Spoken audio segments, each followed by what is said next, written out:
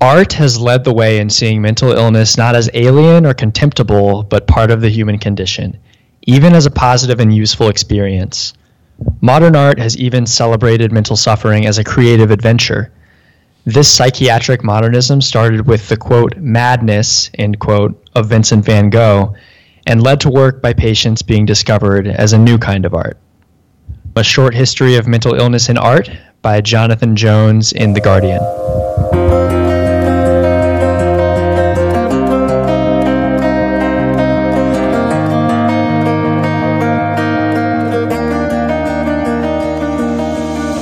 Welcome to Redeeming Disorder, the podcast where we share real stories of mental disorder to overcome stigma, redeem perceptions, and start a conversation.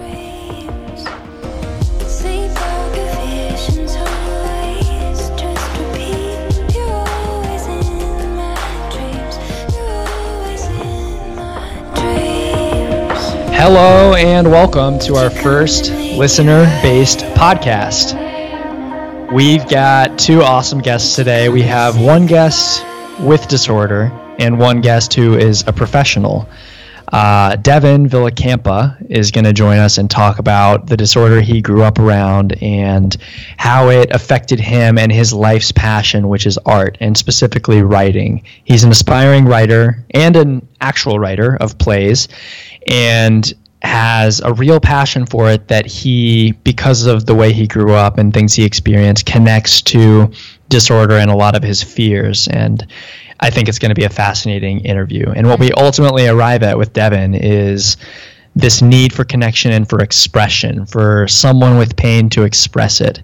And Amanda Rabinowitz picks it up from there, talking about, from her perspective as a clinical psychologist, the value of that expression and of being able to connect and share with someone in all kinds of different types of therapy. So we've talked about therapy in a general sense. We've talked about how valuable it can be and heard firsthand its benefits. But Amanda takes us through a lot of the specific types of therapy, the different techniques, and what she's seen in research and in the practice of therapy. It was so fun to connect with Amanda, and I'm excited for you guys to hear from her. She did her dissertation for her PhD on the emotional changes of people who've gone through traumatic brain injury. So as you can imagine, I was excited to talk to her, connect with her.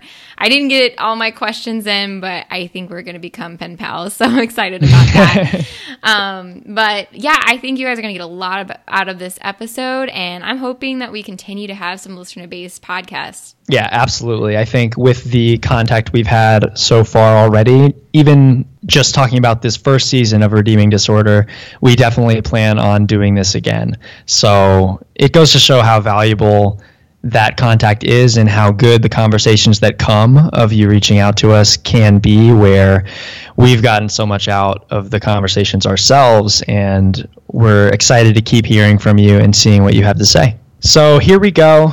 These two interviews are going to have a lot for you that is practical, some stuff that is esoteric, and hopefully a lot that's actionable that you can get a lot out of. And while you guys are all looking up what esoteric means, we're going to go ahead and get the rest of these interviews set up. Esoteric was not the right word choice. Whenever I hang out with Spencer, I have to bring a dictionary because he's just a little too smart. Because I misuse words, I'm a fraud. So without further ado, here are the interviews. So our first listener guest today, I'm really excited about, because this is a person who can speak to a depiction of disorder that we often see or have seen in the media, and that is the depiction you often see of the mad artist or creative type and the relationship between disorder and art. He can speak to this both with his environment as he went through a lot of things and witnessed disorder around him, as well as with his personal passions, which are art and specifically writing, which is something I'm interested in as well. So really excited to get into that and hear what our guest has to say. His name is Devin Villacampa, and welcome, Devin. Hey, Spencer, Laura, how are you guys doing? Good. We're great. Thanks for being here. I'm ecstatic. I've been listening to this podcast since the last few weeks you guys have been doing it, and I've really been engrossed in the stories that I've heard, and I'm just really admirable of what you guys have put together, and I'm just really looking forward to this. We're flattered. You'll get everywhere with flattery with us. But no, we're really happy with how it's gone so far. And excited to talk to you too. I guess, there's no super easy way to segue into this, but do you want to introduce everyone to your encounters, your history and past with disorder? Yeah, sounds good. So my experience in a nutshell, if you want to say it like that. I essentially was raised, in a single parent household by my father after my mother, struggled a lot with alcoholism and bipolar disorder. When I was like, I think I must have been in like first grade when she really like walked out of my family, but I was really like neglected for the first like 7 or 8 years of my life while my dad was like working in New York City and my mom was essentially like taking care of me and my infant brother at home. Wow. Yeah, so we really had a lot of like tumultuous experiences growing up. Then there were also instances of physical abuse that went along with that, which prompted them to get a divorce shortly after that. Yeah, so after that, I definitely struggled a lot growing up in school. I think a lot of it was sort of aftershock from what I felt from my parents' divorce, with just a lot of like social anxiety that like became pressed down upon me. Mm-hmm. So that's sort of the gist of where I'm at, where I've come since then. Right. So you witnessed so much disorder and dysfunction around you, and it seems as if a lot of what you might struggle with cascaded from those experiences. And I mean, that's really hard, having one parent absent and the other present, but absent maybe in another sense. Do you still talk to your mom, or is that relationship kind of? Yeah, I mean, like, it's a very estranged relationship. Okay. Like, I think I'm willing to give like specific examples just so you sort of like understand like the extent of what it is. Yeah. Sure. So when I was really young, the biggest experiences I recall with my mom were sort of like playing dolls with her or like playing with action figures, and she always like engrossed me in these like imaginary worlds and like stories that we would tell together and like construct together. Yeah. And like when I was looking at like other families, like I always saw their relationships with their moms just being like sort of different. And I never noticed that like my own mother was just like not as ingrained in reality as like other families that I saw. I mean, have you guys ever seen the movie Tree of Life? I actually have. Okay. It's been a while though. You know the mother in that movie? I all I really remember is Brad Pitt being super authoritarian. I don't remember the mother that well. Yeah, I feel you. I'm sure it's like what most people probably remember.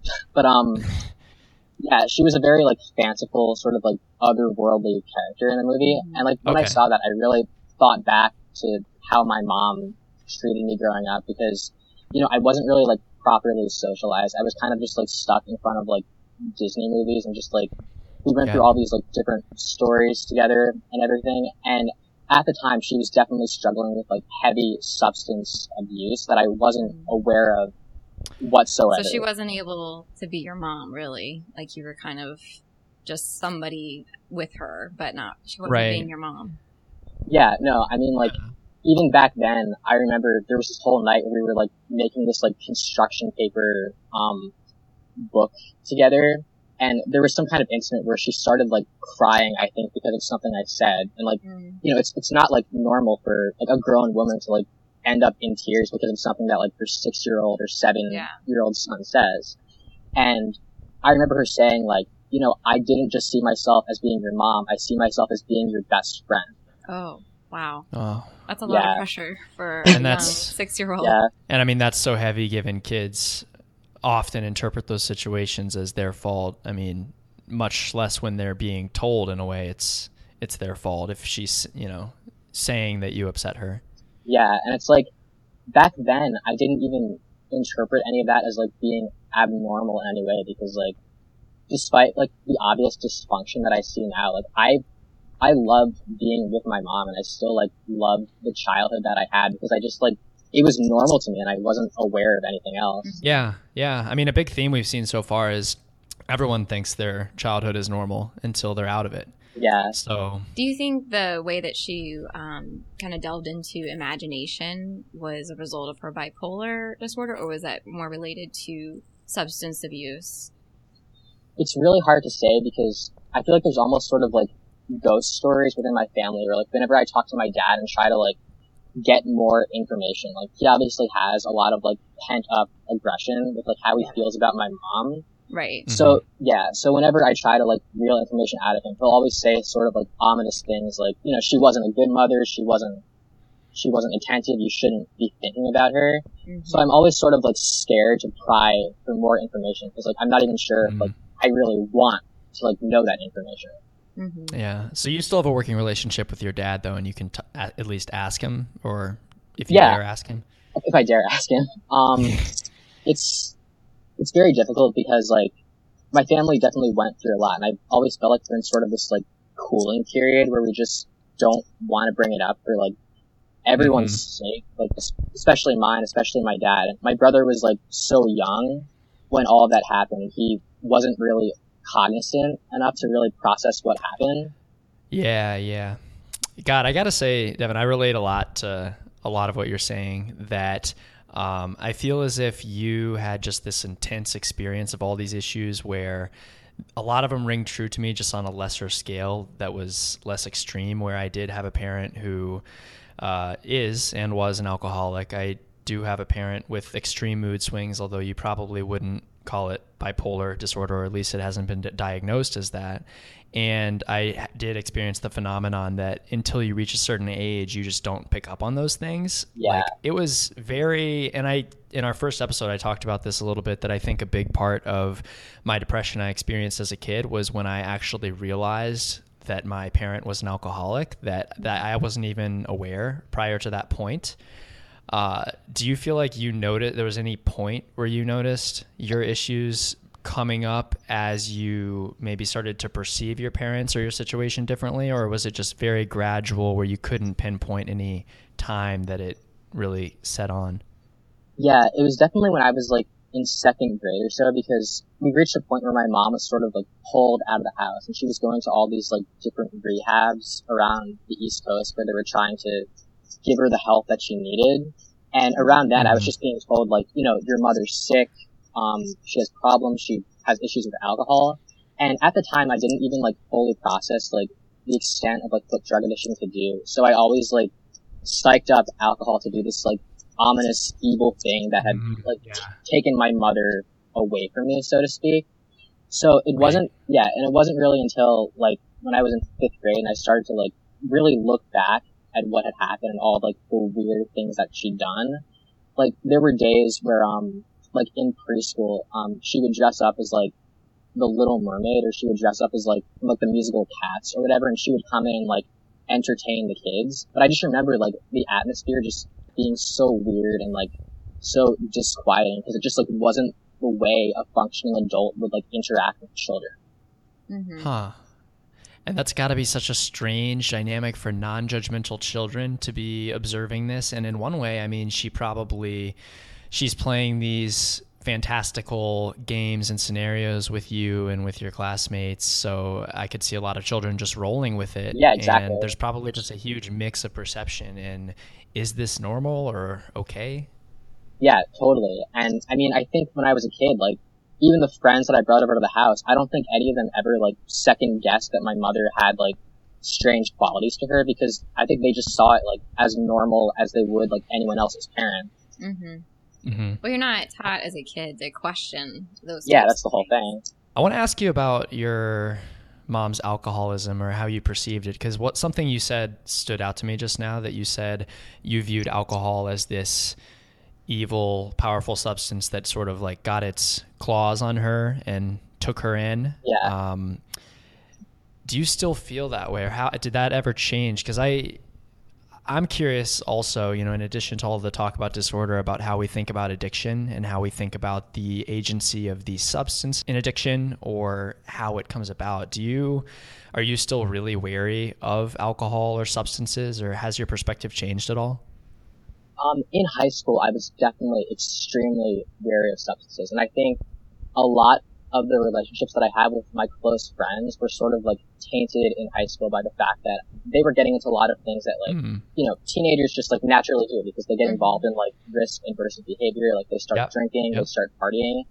And I just associated all of that with like all this dysfunction in my childhood. And I just like naturally I felt so bad about it, but I just sort of started to like gravitate away from the group of friends that I had.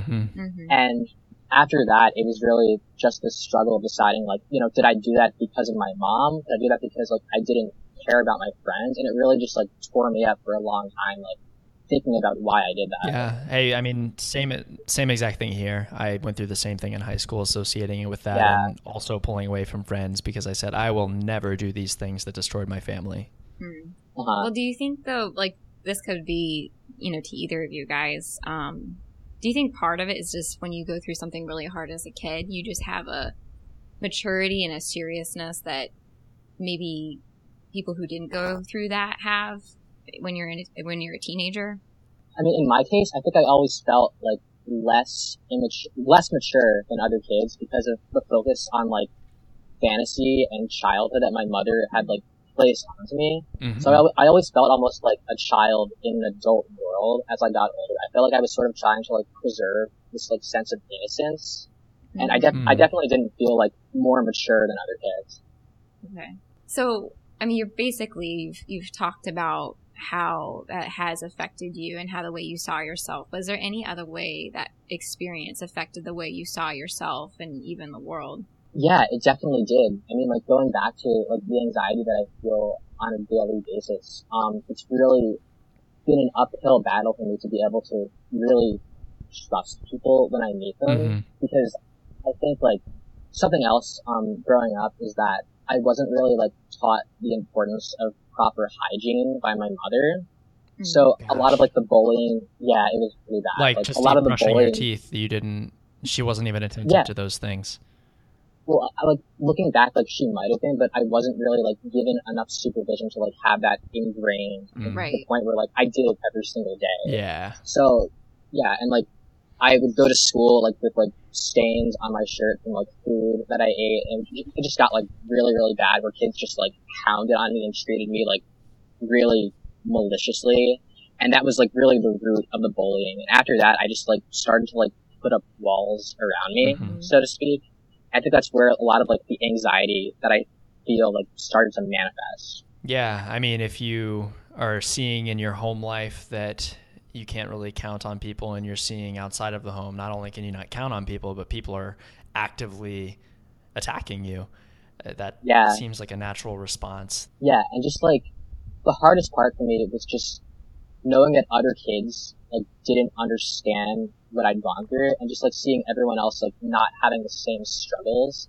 Like there was even one day where I think in middle school, like they sent me home because a teacher said like Devin is like so unhygienic that I don't want to have him in my classroom, and they sent me home to like and they sent me home to like take a shower, and like I had a nanny at the time because like my mom was out of the picture, and she was saying like like I don't understand why this happened. So it was just all these like questions that I just couldn't comprehend. I just like retreated into my own skin almost. Right. So you retreated into your own skin, and it sounds like these escapist fantasy distractions also were sort of a retreat for you. Yeah, I mean, I think when I was younger, that was just sort of like what I did recreationally for fun. Then like as I got older, like despite the obvious dysfunction that I had with my mom growing up, that sort of became like a sense of comfort and a safety blanket for me, because that was what I thought back to when I thought of like feeling safe. Did you ever feel though, as you grew up, that on one hand, those things were a comfort and an escape, but on the other hand, you associated them with the problems you came to realize your mom had and they scared you? Yeah, I mean, since I was like a little kid, like even when I was playing with my mom, I always knew that like I wanted to be an artist and like I wanted to write stories in some capacity. I mean, it wasn't even about like, being successful or like being like a famous author. I just like had this dire urge where, I want to tell stories and like I need to do that. Like when I was a little kid, I would write things on the back of napkins at diners, or I would like pull out notebooks and just like, I would just like carry them everywhere I went. As I got older, and I really just like started to become more dedicated to that, it really became a question of like, I have this like obsession almost with like creating like fantasy and creating like imaginary worlds and characters. And I started to wonder like, the more I do this, am I sort of like feeding into this like weird attachment that I had to my mom? So whenever I felt like really passionate about something that I wrote or a story, it would always like be in the back of my mind like, is it healthy for me to like express myself like this? And it's part of this like self-destructive. Well, it sounds like you're afraid of, am I becoming the person who hurt me? Which yeah. If you don't mind, I'd like to read a quote from what you wrote me when we were talking about interviewing you. So you wrote, "I ended up wanting to become a writer, but I could never tell if my focus on fantasy and storytelling was me becoming my mother in a way. So I was always scared that what I loved to do, creating art, was potentially harmful because it felt like an escape." So has that conflict always been there between this feeling like what you should be doing, like your purpose even, but also feeling like you becoming your mother and like your worst fears? Yeah, it's so crazy because I almost feel like the passion that I feel is intertwined with so much dysfunction. And when I was a freshman in college, I majored in theater arts, and through high school I had written a lot of plays that I wanted to like take to college and start working on as I really got into writing. And as like an overzealous freshman, I entered this like playwriting scholarship that the college has. Like I knew that I had no chance whatsoever, but I just wanted feedback and just a sense of like where I stood. And one of the judges said, because there's like scathing art snobs who say like really critical things. Yeah. They said, "Why do you bother writing plays if you can't relate to other people?" Oh. Wow. Yeah, and just the way that was worded just like cut my heart, and I like didn't recover for like 2 years after that. That's insane. Did you stop writing plays? No, I mean I'm still doing that, and I even like had a play that I wrote like performed later. God. Yeah, like performed later in college. Yeah, I don't know. It's all like hard to process, I guess. Yeah. Yeah. I mean, that's wild that a judge would ever. I'm sorry, that just like put me back for a second. That's insane that someone could say that. I mean, it's good to hear though that you kept on going from that.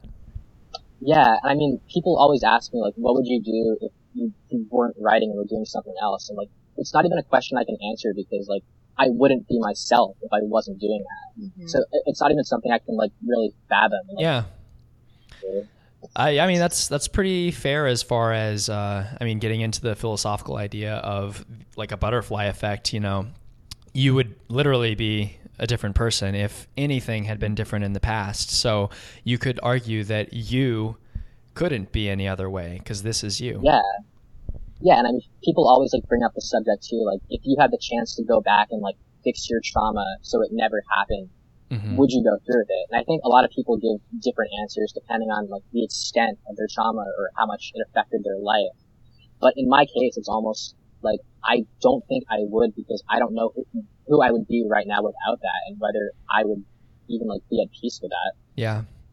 How do you think? I also love to write. Yay! I think Spencer. Yeah, we all love to write. Yeah, awesome. Group there. But I think for me, everything hard I've been through has really shaped my writing and made it richer and deeper. And I'm just curious if you see the trauma that you went through kind of feeding your artistry in a positive way. Yeah, I definitely do because I think everything I went through, I don't think I would have had like the urge to understand people as much as I do if I hadn't sort of had to like retreat into this weird sort of introverted hermit mode like early in my childhood, because I think that made me a lot more introspective and just wanted to understand like why people thought the things they did, or like why people did the things they did. Yeah. I had a teacher of fiction once describe fiction in a class to us as people's effort to unearth their emotional weight, baggage, trauma, whatever you call it, and express it in some creative way that you couldn't really rationalize. Yeah. I mean, I think I would place such an importance on like anyone who's in like this kind of situation to just like find an avenue of self-expression. Like it doesn't even have to be writing, but just like being able to put your thoughts out into the real world. Yeah. Like, just means so much. So I want to ask you also about, you have this internal comparison between the passion you have for writing and how you see it as what you're meant to do, and then your fears surrounding it and all the negative reminders it is of your experiences with your mom, and sort of that relationship between disorder, problems, madness, and creative artistry. And that is also a relationship that is depicted in the media oftentimes, of someone who is struggling with a lot of problems or disorder and is also very creative. And it goes all the way back to Van Gogh, people talking in this way. And there are a lot of different opinions about it. I've read articles that talk about its validity, this relationship, but also articles that talk about it being overblown because we tend to focus on these extremities and personality quirks of very creative people and might have a bias in the lens we're looking through. So with you having grappled with these ideas internally, what do you make of that external perception and how society thinks of the relationship between disorder and creativity? I think it's really fascinating because I'm sure there's a lot of people who think that their disorder and their passion are almost intertwined. And I've even like heard artists say that, I feel like I have to stay depressed because if I'm not depressed, I don't know like if I would still have my creativity or my passion. Wow. Yeah. Yeah. I've heard people say that. And I mean, I even feel the same way because I think that's sort of where my sense of empathy comes from. But then there's the other question of like how much is that self-destructive and how much is that like sort of you freezing yourself in a way and like not trying to move on, so to speak, but I'm not sure if that's the right way to phrase it. So like intertwining your identity with your trauma. Yeah, exactly. Yeah. And it's like maybe a dilemma between focusing on advancing your work and advancing your mental health, even if someone feels as if they need that trauma or baggage in order to produce what they're producing. I mean, I think people definitely transfer their self-expression throughout their life into different things. I think they could start off like, you could be like building something in tech class in high school and that's how you express yourself. And then like later on, you try doing something else and you take up writing or, creativity isn't even limited to just like building things or creating things. There's even ways like mathematical people can also be equally as creative. And it just like transfers into that. Yeah, I love that idea. And I think of, for example, I'm learning programming right now, and I think of that as creative in some ways. That I think it only helps us as a society to broaden our perspective on what could or couldn't be creative, rather than lumping people in as you're the rational guy, you're the creative guy, or limiting them. Yeah, I mean, like, I'm always so envious and like admirable of people who are like really good at like techno savvy like programming and stuff because that's so outside of my comfort zone, but I'm just so intrigued by like how there's still creative expression like within that and just like putting like the building blocks together. Mm-hmm. It's funny. I think we just like to, put people in different categories. And I have a friend who's a writer, and she's always said to me, she's this major extrovert, loves people. And she's always like, I feel like I'm not supposed to be a writer because I love people. And I'm like, no, that's good. But it is funny how we think of artists as the tortured soul, the almost antisocial person. But I almost wonder if sometimes I think that our culture is more extroverted. And so do you think that it's almost, maybe in a misunderstanding of how introverts process information and make decisions, they see that's why artists get kind of portrayed in that way? Yeah. I mean, like my Myers-Briggs type is INFP. So like I'm an introvert before. Me too. Awesome. I'm an INFP. Oh my god, we're Yay. bonding. We're the same person. You Yes. Briggs lovers. Yeah. Spencer's not a fan. No, I'm not an anti-fan. I take it with a grain of salt. I think I'm INTP. J. I'm INTJ. Yes, I'm definitely J. Gotcha. I do think that most of the culture, we're kind of geared more towards extroverts. And so a lot of times I think introverts are misunderstood.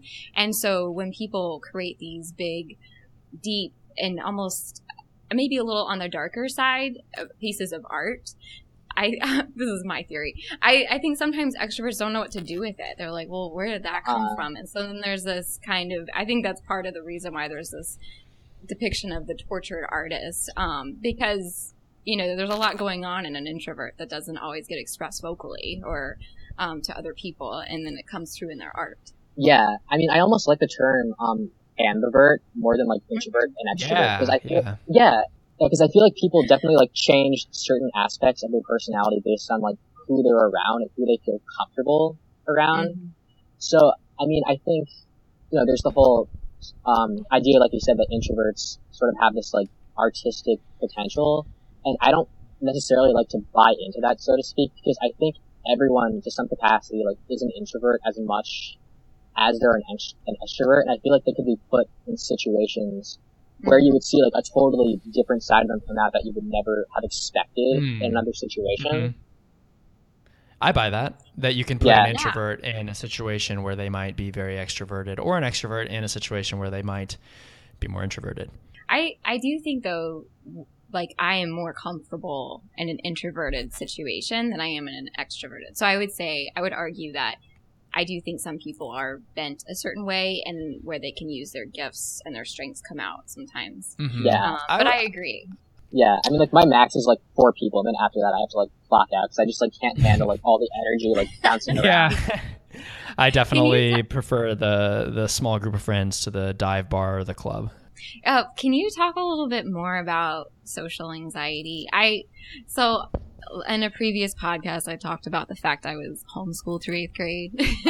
And so I think one of the things that people always ask me was, do you have social anxiety? And I never knew what to do with that question because I don't really understand the term. And as we were talking about introversion, I'm like, well, yeah, I prefer to not be in huge groups of people, but I don't know. So do you think you could talk more about that and what that felt like? Yeah.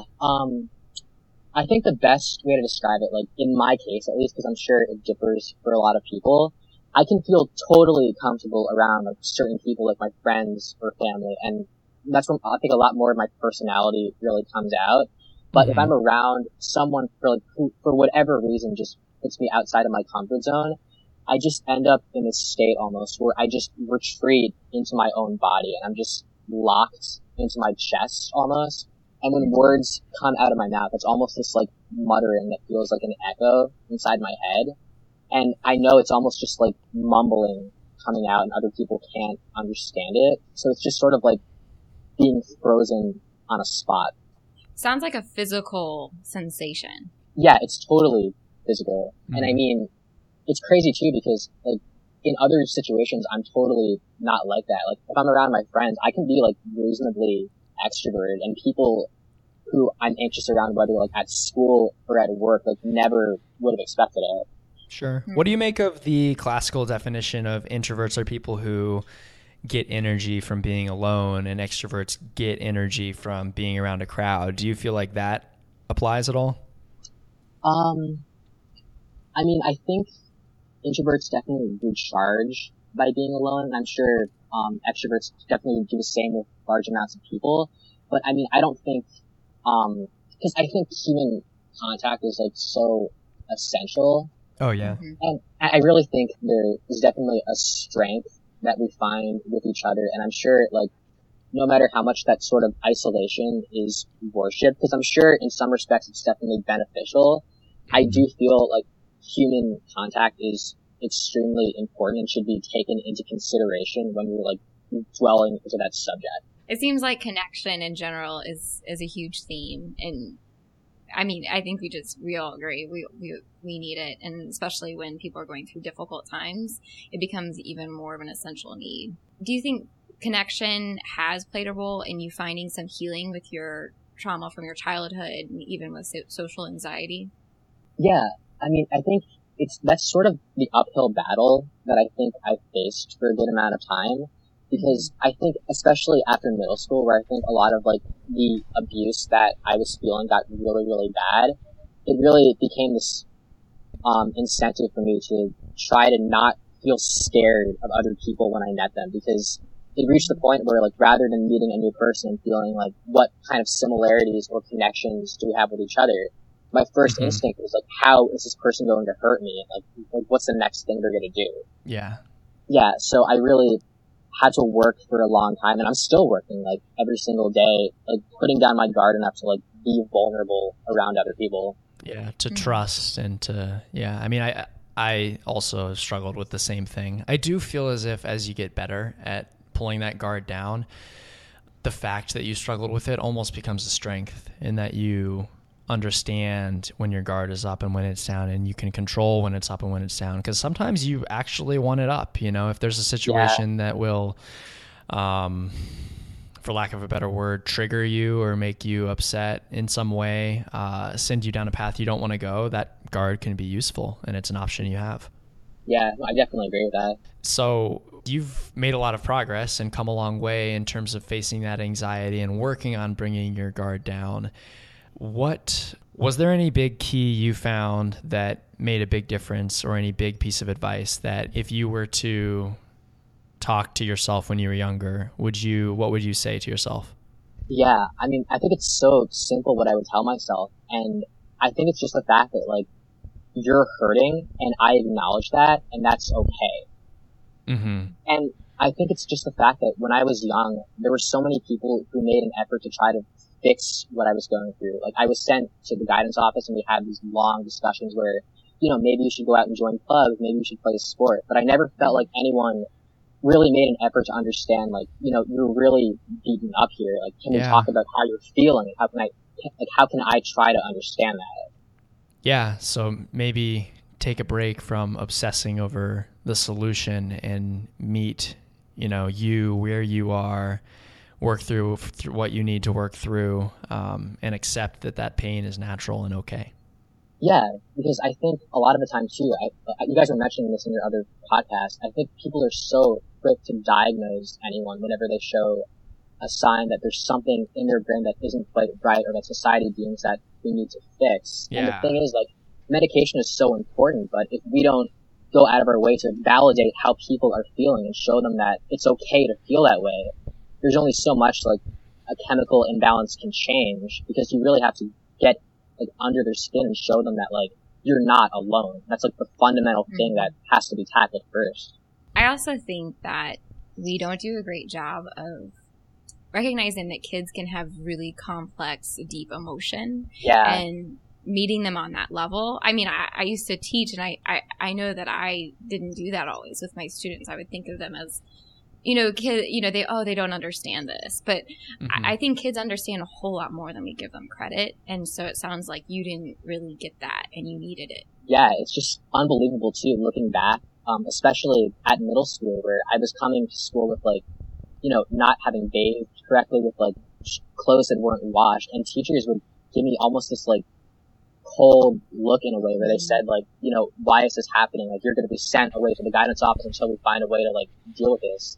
And looking back, I just had this ongoing question of, like, what am I doing wrong? How is no one processing what I'm feeling? Yeah, it's, I mean, just the fact of putting the blame and the responsibility all on your shoulders as if you're a derelict child.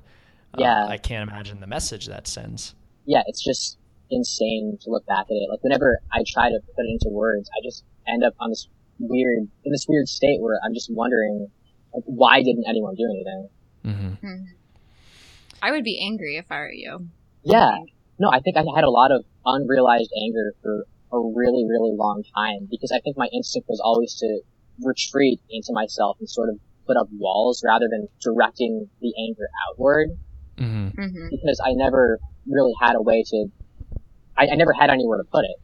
Well, Devin, it sounds like you're doing really well, and I just thank you for sharing your story with us. I can't imagine just having gone through all of that, and you seem like you're using your gifts for writing and enjoying it, and it's succeeding. So I applaud you for that. Yeah, thanks so much. I mean, I really enjoyed speaking here. I think it was really healthy for me to put my story into words, and I hope anyone who's in a similar situation that I've been in looks to self-expression as an outlet to what they're going through and just considers, any kind of art or any kind of form of storytelling or creation as a way to deal with what they're feeling. I think they will, Devin. I mean, I appreciated how explicit and concrete you were with what you would say to yourself when you were younger, with how you feel you've made progress, with how self-expression can really benefit people who have this internalized, heavy trauma. And I really do think people will get a lot out of that. So from both of us, thank you so much. Yeah, no problem. It was great talking to you guys. All right, that was our talk with Devin. He had a ton to share and is definitely someone I could see coming on the podcast again someday. Very interesting conversation. And we're not going to bury the lead. We're going to get straight into our talk with Amanda now. Hi guys, I'm here with Amanda Rabinowitz. She has a PhD in clinical psychology from Penn State University, and her dissertation research was focused on cognitive and emotional changes after traumatic brain injury. So as you can imagine, I was very fascinated about talking to her. And now she's pursuing a research career examining the phenomenology and treatment of behavioral changes related to brain injury. But she's also a listener of the Redeeming Disorder podcast. And Amanda, thanks for being on. Well, thanks so much for having me. Happy to be here. Yeah, Amanda, welcome. We're really excited to get another perspective of a professional. We had a therapist on already, but we haven't had anyone really focus in the research arena. Mm-hmm. And so that should be really interesting. And I'm sure you have a lot to talk about with, having researched something so similar to what Laura's been through. Yeah. I'm excited to talk about all of it. I mean, and what one of the things that that prompted me to reach out was, hearing you guys talk about your personal stories. I mean, I could just remember all of these misconceptions that I had about what it means to start to be open about this stuff and get help. That then going to graduate school and getting training for it really opened my eyes to all of the possibilities that are out there and just how misunderstood that landscape is. So I, wanted to talk about it with you guys. Well, what were the misconceptions that you kind of had before going to graduate school? Sure. So, I mean, I took some notes on this so that I would be prepared. Wow, to so talk prepared. about it. I know. So I think that a lot of people, when they think about psychotherapy, they think that they're going to go and talk to a professional, and the professional is going to, after, maybe 15 minutes or an hour, say, aha, I know exactly what's wrong with you. And this is like the secret key that we unlock now. So I think that there's a lot of focus on this diagnosis, this idea of having a diagnosis or getting an answer, or maybe something like, oh, it's your relationship with your mother, or that there's going to be some, succinct thing. And then people think, well, oh, I already know what's wrong with me, or, I don't know what how therapy is really going to help me. Maybe they're not interested in that kind of exercise. And I think that that's, I can understand why people get that impression. I think that's what you see a lot in movies and, television portrayals of therapy. But good therapy, and I think most, of our contemporary therapies are really focused on the here and now. So it's not always so much about just this exhaustive probe into your past and identifying, the one thing that, triggered things on a certain course, but it's about giving you the skills and the insights and just giving you more tools to deal with some of the challenges that you're dealing with in your everyday life. Yeah, that makes total sense. Yeah, and I mean, I think that there's a lot of appeal in that idea that there's going to be like an answer or an origin story or something that we can point to and say, this is the source of whatever is going on. But, and that might be appealing to some people, but I think that over the long term, what people really need is to live in the moment that they're in, and we're really much more complicated than that. Even if you can find one of those moments, it's that's not always going to unlock, everything that you need, because maybe you're not concerned about that childhood moment. Now you're really concerned about success at your job or your current relationships. So, I think that there's a lot of therapies that, and I think most of the most evidence-based contemporary therapies are much more in that here and now arena. Right. And willing to look at the complexity and not just, people like a simple answer, I guess, to complicated questions, maybe when it isn't always a simple answer. What are some of the therapies that you can think of that do focus on the here and now? Well, that's a great question. So there are, even the therapies that are, to give you kind of an overview of what different therapies there are, probably the most popular current evidence-based treatments are all in the family that you would call cognitive behavior therapy. And that really comes from the idea that the way that we think and the way that we feel and the way that we behave are really intimately linked. And if you can sort of intervene at any point in that cycle, you can change all three of those. So, for example, a really popular cognitive behavioral treatment for depression focuses on changing your behavior to change the way you feel. So even if you don't feel like getting out and being productive or going for a jog in the morning, you do activity scheduling or you use these other techniques or these other tools to get yourself acting like a happy person would act. And then lo and behold, people start feeling a little bit better about themselves. And those treatments are really focused on a lot of skills, a lot of activities, like a lot of concrete exercises. So that appeals to a lot of people because you can go home and you can have worksheets or you can have like techniques that you can practice. So those are things that are really, really applicable to the here and now. Yeah, it's tangible and actionable. I can definitely see that appeal. Yeah, so is that different than positive psychology? Or does that kind of fall into it? It is a little different than positive psychology. They are kind of there are ways and they're related because there are some positive psychology interventions that are very akin to that. The founder of positive psychology kind of came up from a cognitive behavior therapy background to some extent. And positive psychology is kind of just it's been an interesting paradigm shift in the field, and it's still a relatively small part of clinical psychology. But instead of focusing on things like depression and anxiety and doom and gloom, the positive psychologists say, let's look at things like gratitude and happiness and fulfillment. And instead of trying to just change these negative experiences, let's really try to foster positive experiences. Okay. Is there ever any intersection? Sorry, I just wanted to ask about analytical psychotherapy. Is there ever any intersection between it and cognitive behavioral therapy?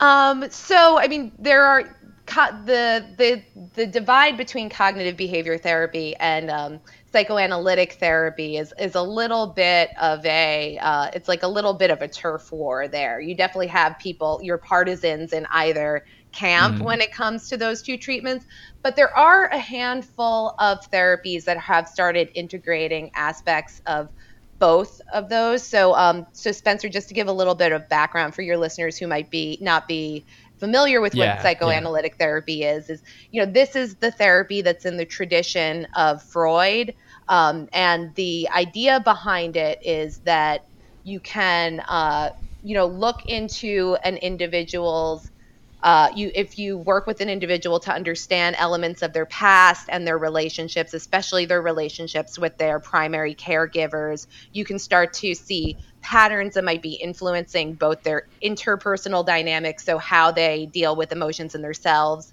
and their interpersonal dynamics as well, so how they react to other people. And so that's sort of the stereotype movie version of psychotherapy, where you have the person on the couch and the tell me about your mother, that sort of thing. And they have like a recurring vision. There was a kite and like I remember incident cooking or whatever it is, these memories they keep going back to. Exactly. So, and there are still strong proponents of that type of psychotherapy, even though it is considered by a lot of people in the field a little bit outdated, but it does seem to be particularly useful for certain types of clients. And like I said, there have been kind of new wave therapies that have integrated forms of psychoanalytic psychotherapy and CBT. So I'm thinking about, well, I don't even know if I don't want to get too in the weeds about this because I'm sure that some expert would be but dialectic behavior therapy is a type of therapy that's really good for individuals with borderline personality disorder. So okay, people who have, and this is something, one of the things, Laura, you asked is how do you know what kind of therapy is right for you? And I mean, I would say that, so CBT probably has the strongest evidence base. And as a researcher, I'm always interested in what are the most evidence-based interventions. But I know enough to know that people are complicated. And I know certainly firsthand that, not even the most supported therapy is going to work for every individual. And you really have to be aware of that. And I think that when people have a lot of problems in their relationships and find themselves having the same relationship problems over and over again with different people across many different areas of their lives, I do think that there's something to that kind of psychoanalytic therapy that can help you gain insight into why you're enacting these same patterns over and over again. Is that the same thing as like talk therapy? So talk therapy is an umbrella term that refers to all of these types of therapies that are primarily based on talking back and forth as opposed to medication or something else. Okay. Got it. So lots of different types of therapies. But I guess if you want to take a step back to something you said a few minutes ago, you talked about the focus on diagnoses and how there is tension between wanting to get to a single diagnosis that encapsulates everything versus just looking at the complications of a symptoms list. Where do you fall on that? Because it's something we've talked about a bit and how it's tricky. They do convey information and help explain things, but there's also at least I feel as if there's a bit of a problem with the looking at a diagnosis as a binary, you have it or you don't. So what are your thoughts on that? I agree with you 100% on that, Spencer. I mean, I think that we know that our diagnostic categories are crummy. As a field, I guess it's more psychiatry, but with a lot of interface from psychology that develops the diagnostic statistical manual that, catalogs all of the disorders.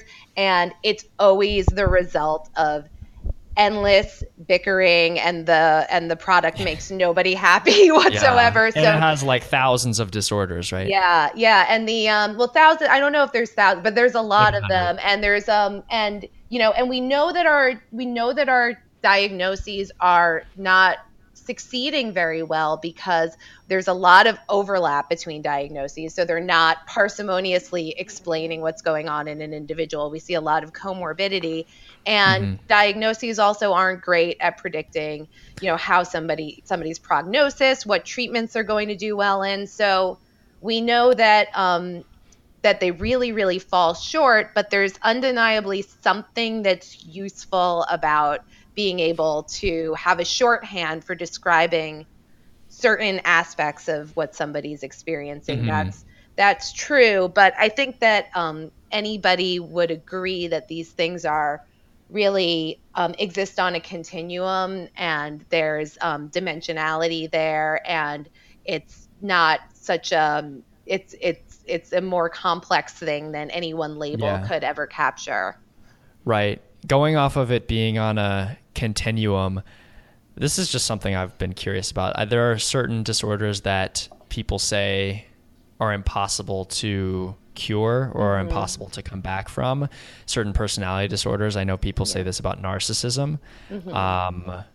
Do you feel as if these things are a continuum, but there are certain things that you can reach a point of no return, or do you think it's just hard to get a picture of? Yeah, I mean, it's such a fascinating question because, I mean, part of when you start talking about these things being on a continuum and the notion of cure, I mean, a lot of what we talk about as, I mean, and your podcast is called Redeeming Disorder, and I thought a lot about the use of the word disorder, because a lot of what we talk about as disorders or diagnoses, I mean, there's a place where, I mean, it's hard to find that line where your personality, who you are as a person, stops and disorder begins, right? So like anybody who's experienced depression or anxiety, you know, can probably pinpoint those moments where it's like, I don't really feel like myself right now. I feel like depression is taking over. So it's useful to that extent to say, okay, this doesn't feel like me, it's my depression, but maybe there's parts of you that are like that even when you're not depressed. Like maybe you're a little bit more introspective, or maybe you're a little bit more emotionally reactive. And those aren't necessarily things that are bad. You know, those aren't things we want to label as problems. That's just part of, you know, that's just the range of the human experience. So, it can be tricky to talk about curing some things, because when we talk about like these personality disorders, that's really the extreme example of that. So, you know, everybody has some level of narcissism, you know, maybe a very low level or a high level. And it's hard to know, like, and at some points on that scale, that narcissism can be adaptive. And there are some people who would be diagnosed with narcissistic personality disorder who might be functioning very well and might also be very happy in their lives. Like they might be making a lot of people around them miserable, but you know, where do you say the problem is? Do you say that that's somebody who needs to be cured? So, I mean, I guess you can get into the same thing with high functioning psychopaths or sociopaths, where there's a similar narrative that there is no cure, and I guess it gets especially tricky when they're not violent. But that's a whole other can of worms. I don't want to derail us too much. I'm actually really fascinated by personality tests and helping people kind of understand their personality. And there's two in particular I'm really fascinated with. One is Myers-Briggs, and the other is a newer one that I've heard about that seems really popular. It's called Enneagram. And what I like about them is they show the healthier side of your personality and then what you could look like as maybe an unhealthy period. Yeah, that's interesting. So I'm familiar with both Myers-Briggs and the Enneagram, and they're not like they're not considered psychometrically sound personality tests that are used within the field of psychology, even though they have gained a lot of popularity. But the idea of personality and how it interacts with psychopathology or mental disorders is that is a whole field of study. So some of the things, I mean, so the typical personality traits that you think about that are, you know, most popularly studied are the big five: neuroticism, extroversion, openness to experience, and conscientiousness. And then those are the four ones that are most reliably measured. And then I think, and I'm missing what the fifth one is, but it'll come to me later. So the idea of personality and psychopathology, I think it's kind of gets back to this this point that is kind of important to me. But, you know, neuroticism is something that we consider to be a disorder. In some cases, we consider it related to depression and anxiety, and it certainly is, but it's also, you know, a personality trait that everybody has to some extent. And the extent to which you're neurotic, I mean, it might make you a little bit more cautious. It might make you a little bit more perhaps contemplative before you move forward with something. And those things aren't necessarily bad. And if you think about, like, if you have a whole like society of people, you want some people who are really outgoing and sensation seeking and some people who are a little bit more cautious, and that kind of creates a working society. So there's we kind of value one or the other. Oftentimes it seems as if our society puts a huge emphasis on extroversion as if it's better. Yeah. And you can imagine other societies that are organized other ways that might be different. I mean, we know that that, that if you look cross culturally, different attributes are valued more. And, so some of these things like, I think that, that there's something, especially like if you think about, Prozac Nation and this idea that like anything that feels bad is something that has to be medicated away, or anything that's different is something that is a problem that needs to be treated. Sometimes I think we need to just accept that it's okay to be sad sometimes. It's okay to be anxious sometimes. If these things are getting in the way of living your life, I absolutely think that it's a great idea to seek help for them. But I also think sometimes we have to have some acceptance of ourselves that, your personality can just be a little bit moody. And if it doesn't interfere with your life and relationships, then, that's okay. And you don't have to beat yourself up for not, feeling happy 100% of the time and, having this perfect life. I think that we have sort of pathologized all kinds of negative emotions when those negative emotions can be informative. Feeling sad or feeling anxious or feeling worried can just let you know that there's something in your life that you want to pay a little bit more attention to or a little bit less attention to. And it doesn't. And I think the resistance to that can amplify problems oftentimes. I mean, I feel as if when you embrace something or just let it be, like you said, it ultimately you can be at much better peace with it. And it seems weird, but I think it's completely possible to be happy and experiencing pain or strain at the same time. If you can just be with those hard emotions, I think you can still tune into, maybe not happiness, overwhelming happiness, but sort of a calm. And it just seems better to me to be able to cope with everything. Yeah. It's really interesting that you say this, Spencer. I really recently learned about this new form of psychotherapy. I was at a conference and I'd heard about it before, but I learned much more about it. And this is called acceptance and commitment therapy. And it was in the context of the researcher had been studying it in brain injured individuals. But the idea of acceptance is that you accept that. So cognitive therapy focuses a lot on changing your negative thoughts. And this acceptance and commitment therapy is about like, just accept that those thoughts are there. Don't try to do anything with them. Don't try to argue with them. Don't try to make them go away. Just accept that they're there, but then commit to the values that you have anyway. So, maybe I feel like a failure today, but I'm committed to being a good partner for my girlfriend, or I'm committed to being a good mother. So even though I feel like a failure, I'm still going to, do all those things that I want to do. And then you have those experiences of, getting those things done, which give you self-esteem. But the idea is like, sometimes when we wrestle with our negative thoughts and we wrestle with our negative emotions, we give them a lot of power over us. And it can actually amplify them instead of, making them go away. As a mental health professional, as a researcher, and a psychologist, what have you heard in our podcast that you might take issue with or you might question?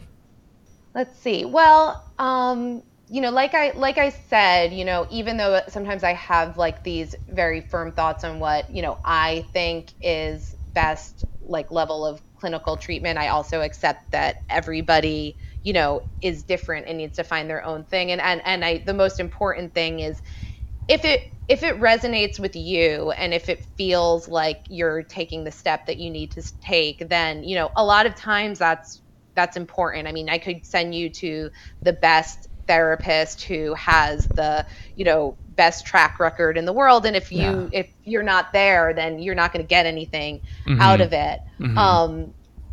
So, and a lot of what you guys have talked about has, been what individuals have experienced. And, you just can't argue with what anybody has experienced.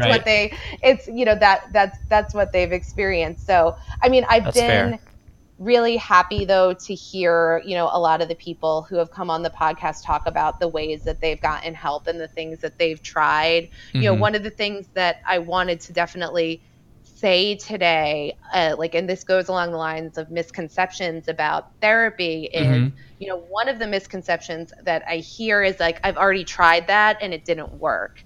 And like just having tried therapy in the past and not having it been successful, like doesn't mean that therapy isn't going to work for you, because there's so many different types of therapy, and we've talked about some of them today. And even this, and there's so many different types of therapists. Sometimes it's even like, you know what, like you've already talked to like a younger woman, maybe you would do better with an older man. I mean, like all of those things play a huge role. So they're like two sides of the same coin, where you can't argue with someone's individual experience or say, no, that didn't help you. But you do have to keep in mind that someone's individual experience doesn't necessarily pertain to how you might need to find help, and how you've tried to find help in the past doesn't necessarily pertain to how you might succeed in finding help in the future.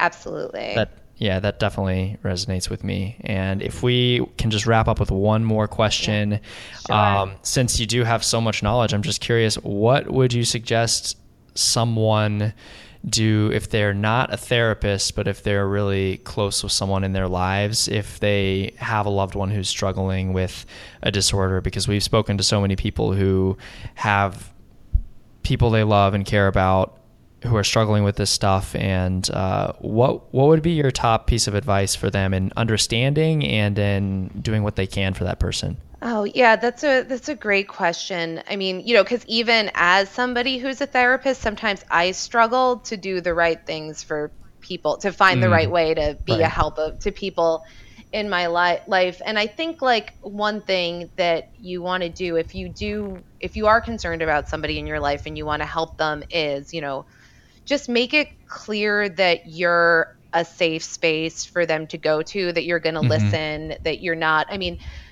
one thing, you know, I think that it's great to encourage people to do things that you think will help them. But if somebody comes to you and always feels like you're shoving the same thing down their throat, then you're not going to be the person that they're going to feel most comfortable with. So I think it's meeting people where they are, you know, being a safe space for them to come to. Don't necessarily try to fix their problems, but try to empathize with their problems.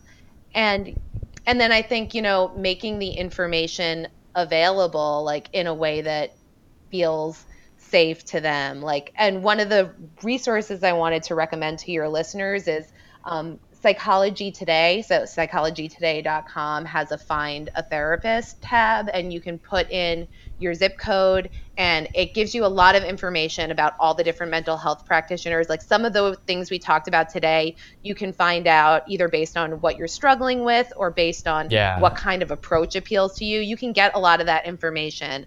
So I think, you know, being a resource of information, but not feeling like you're pushing something. Pushing the solution. Yeah.